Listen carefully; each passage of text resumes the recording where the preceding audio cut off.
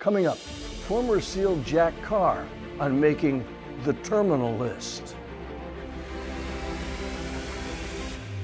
Welcome to another Real American Heroes Special Edition. I'm Oliver North, and our guest today, Jack Carr, Navy SEAL Lieutenant Commander retired. Over his 20 years in naval special warfare, he transitioned from an enlisted SEAL sniper to an officer, leading assault and sniper teams in Afghanistan and Iraq. Today, he's a New York Times best-selling author and now working on scripts for an adaptation of his first novel, The Terminal List, scheduled to be released in 2021. Jack, thanks for taking time to join us today. Oh my gosh, it's such an honor to be on here with you. Thank you so much for having me.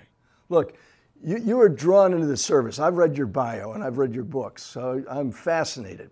But you were drawn into the SEAL teams from a very early age. Where did that come from? Tell us about that family story. Right. So I think it came from growing up with pictures of my grandfather. He was killed in World War II off Okinawa in 1945, near the end of the war. He was a Corsair pilot. And for those who remember, it's the plane with the gull wings that would fold up. It had a show, Black Sheep Squadron, in the late 70s, early 80s, starring Robert Conrad, that I watched with my dad because that was kind of a connection to his dad, who he never met because my dad was born while his father was away fighting World War II.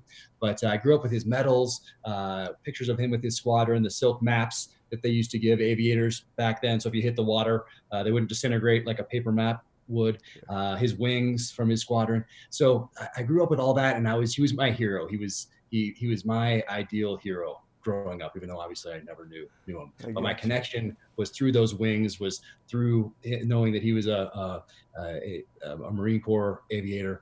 And I just knew I was going to go in the military, follow him into the military at some point. I didn't know what I was going to do yet, but it was that calling. It was that calling to serve. And then also very early on, I found out about what SEALs were through an old black and white film called The Frogmen that I saw little snippets of when my dad was watching football. I could run up to the screen because I was a remote control in those days, and I could turn the channel to the war movie that was playing on that odd channel because there was ABC, CBS, NBC, and then there was that outlier that always had a World War II movie on. And found out about frogmen and went down to the local library with my mom, who's a librarian, and looked up what frogmen were, what SEALs were, what UDT was, and my path. I've got 18 grandkids, 11 of whom are boys, several of whom are getting ready to graduate from high school, right? And so, of course, I'm trying to convince them to be a Marine. And, of course, save mom and dad a boatload of money by taking one of the academies or going to ROTC or whatever.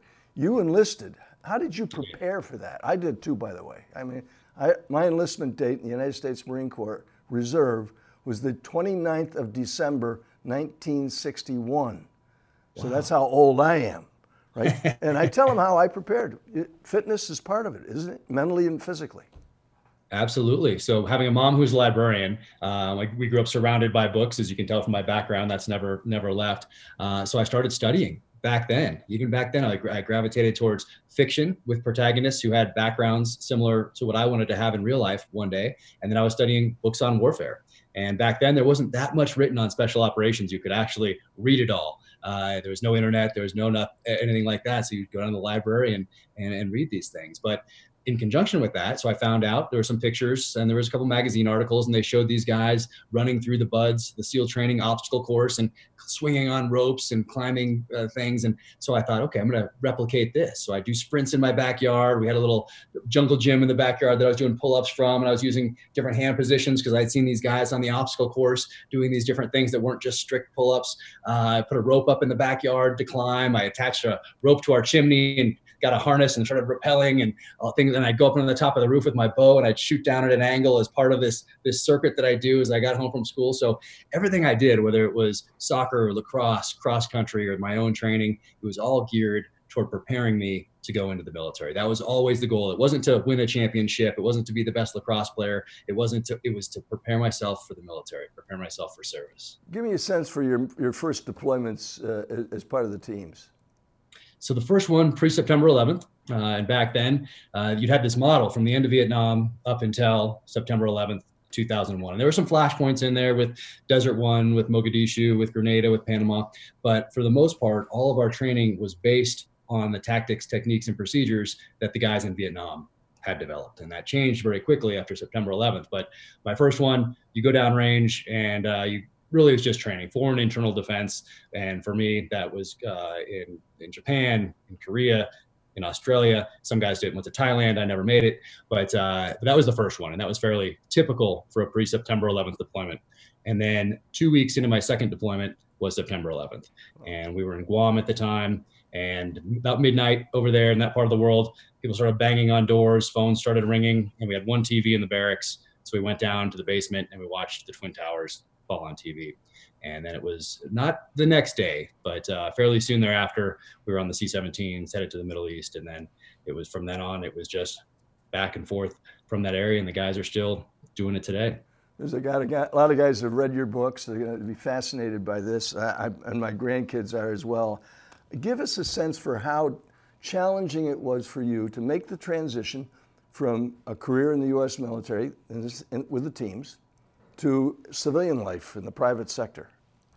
Right. So I was very fortunate in that my last couple of years, I was at a training command. So I knew after my last Iraq deployment, after we shut Iraq down at the end of 2011, I came back and I took a breath. And for the first time, I realized, okay, I'm now an 04. So a lieutenant commander, a major for all the other services. And I knew that was the last time I would tactically lead guys on the battlefield. From then, once you become an 05 and a commander of a team, yes, you're a leader, but you're in the tactical operations center. You're not going out there kicking doors at that stage these days. So I also knew my family needed me. We had a child with severe special needs, and it was time to leave the military. So took that breath, and I knew that the other thing, other than serving my country in the military, that I wanted to do with my life was write. And I wanted to write those kind of books that I read growing up by guys like Nelson DeMille, David Morrell, Tom Clancy, A.J. Quinnell, J.C. Pollock, Mark Olden, all these guys that had those protagonists with backgrounds. And in those days, it was typically Vietnam experience that those guys had, either in some sort of recon element or SEALs or special forces, or they were attached to the agency somehow. And I was very fortunate that I knew what my calling was. I knew my next purpose, which was to take care of my family, take care of our middle child. And I had that passion for writing. So I got to combine all of that and head out the door from the military. But I recognize that a lot of people don't know what they want to do next. And I saw a lot of guys try to leave and keep one foot in, and they weren't able to let it go. They weren't able to build from that foundation that they'd had in the military, particularly in special operations. So for me, the transition, I was very fortunate, and it played out exactly the way I'd planned from a very early age. You mentioned your child with special needs. Ross Perot was engaged in helping your family in that. That's right. He was a remarkable man, and the world misses him. And he loved those of us who served in the military, as he had done himself. Give us a sense for how he helped your family. Right. So our middle child was born, and we knew something was wrong right away. But it took about 7 years, and the military couldn't figure out what was going on. We went up to Cedars-Sinai in LA. They couldn't figure out what was going on. We did all sorts of private things and tried to figure out what was happening. No one could figure this out. And then a friend of ours was one of Ross Perot's financial advisors, and sent him an email. And then I get this call from out of the blue in December of 2013, I think it was. And Ross Perot is on the line, who sounds remarkably like Dana Carvey impersonating Ross Perot on Saturday Night Live. And it was fascinating. And he tells me, we're going to send the jet. We're going to put together a team out here in Texas, and we're going to fly you out. We're going to figure this out. And then he hangs up. And sure enough, about an hour later, his head doctor called from Southwestern Medical Center out there outside of Dallas, and says, hey, we're not going to send the plane tomorrow, but send us everything you have on your son, and we'll put together a team, and we'll see what we can do. So sure enough, a month later, Ross Perot sends the G550 out, pick us up with our son with a nurse on board, and fly us out. And we did a week of testing out there in Dallas, and they sent our blood all around the world, and they found a researcher in the Netherlands who had just discovered the specific mutation for a certain gene called NR2F1. And if it wasn't for Ross Perot, we would never have this diagnosis. And for us as a family, it really helped to put a name to this, find out, hey, it wasn't anyone's fault. And here we go. Now we can move forward. And so I'll always be indebted to him for that. And he was fantastic to our family. And then on my book tour, my first one, I got to say hello again, and he still had our son's picture on his desk all those years later. Amazing. Well, he was a generous man, no doubt about it. I would just want to make sure that I understand, when this book comes out, when this movie comes out, it's going to be a multi-part movie, right? Okay. That's right. So Amazon has it, and it's an 8-part series. And Chris Pratt is starring, Anton Fuqua is directing, and it's yeah, I feel extremely fortunate because as I was writing it, they tell you if you read these writing books not to picture anyone playing your main character, but as a child of the 80s, that was almost impossible to do. So I thought, who would be a great guy to play this role? And at the time, no one knew who Chris Pratt was. He had a very small role in Zero Dark 30. I kind of knew that he was a hunter. And I thought, this is a guy who kind of like Tom Hanks, all through the 80s, he did comedy. Then all of a sudden he takes a risk with Philadelphia. And from then on, he can do anything he wants. And I thought, who's that guy who's likable? It's very important for me to have a likable character here because he's going to do some very terrible things in this book. And the audience has to be along for the ride and has to forgive him some of these things. So it needs to be a likable person. And I thought Chris Pratt's the guy. And as I was writing, that's who I thought about, but I had no connection to it. And then right before the book came out, I got a call from an old SEAL buddy who said, "Hey, I always wanted to thank you for you did something for me in the SEAL teams." And I thought, what did I do? Did I bail him out of jail? What's going on? And he said, "Well, you're the only person that sat me down in your office as I was getting out. You talked about transition. You introduced me to people in the private sector. And I always wanted to thank you." And I said, "No problem, of course."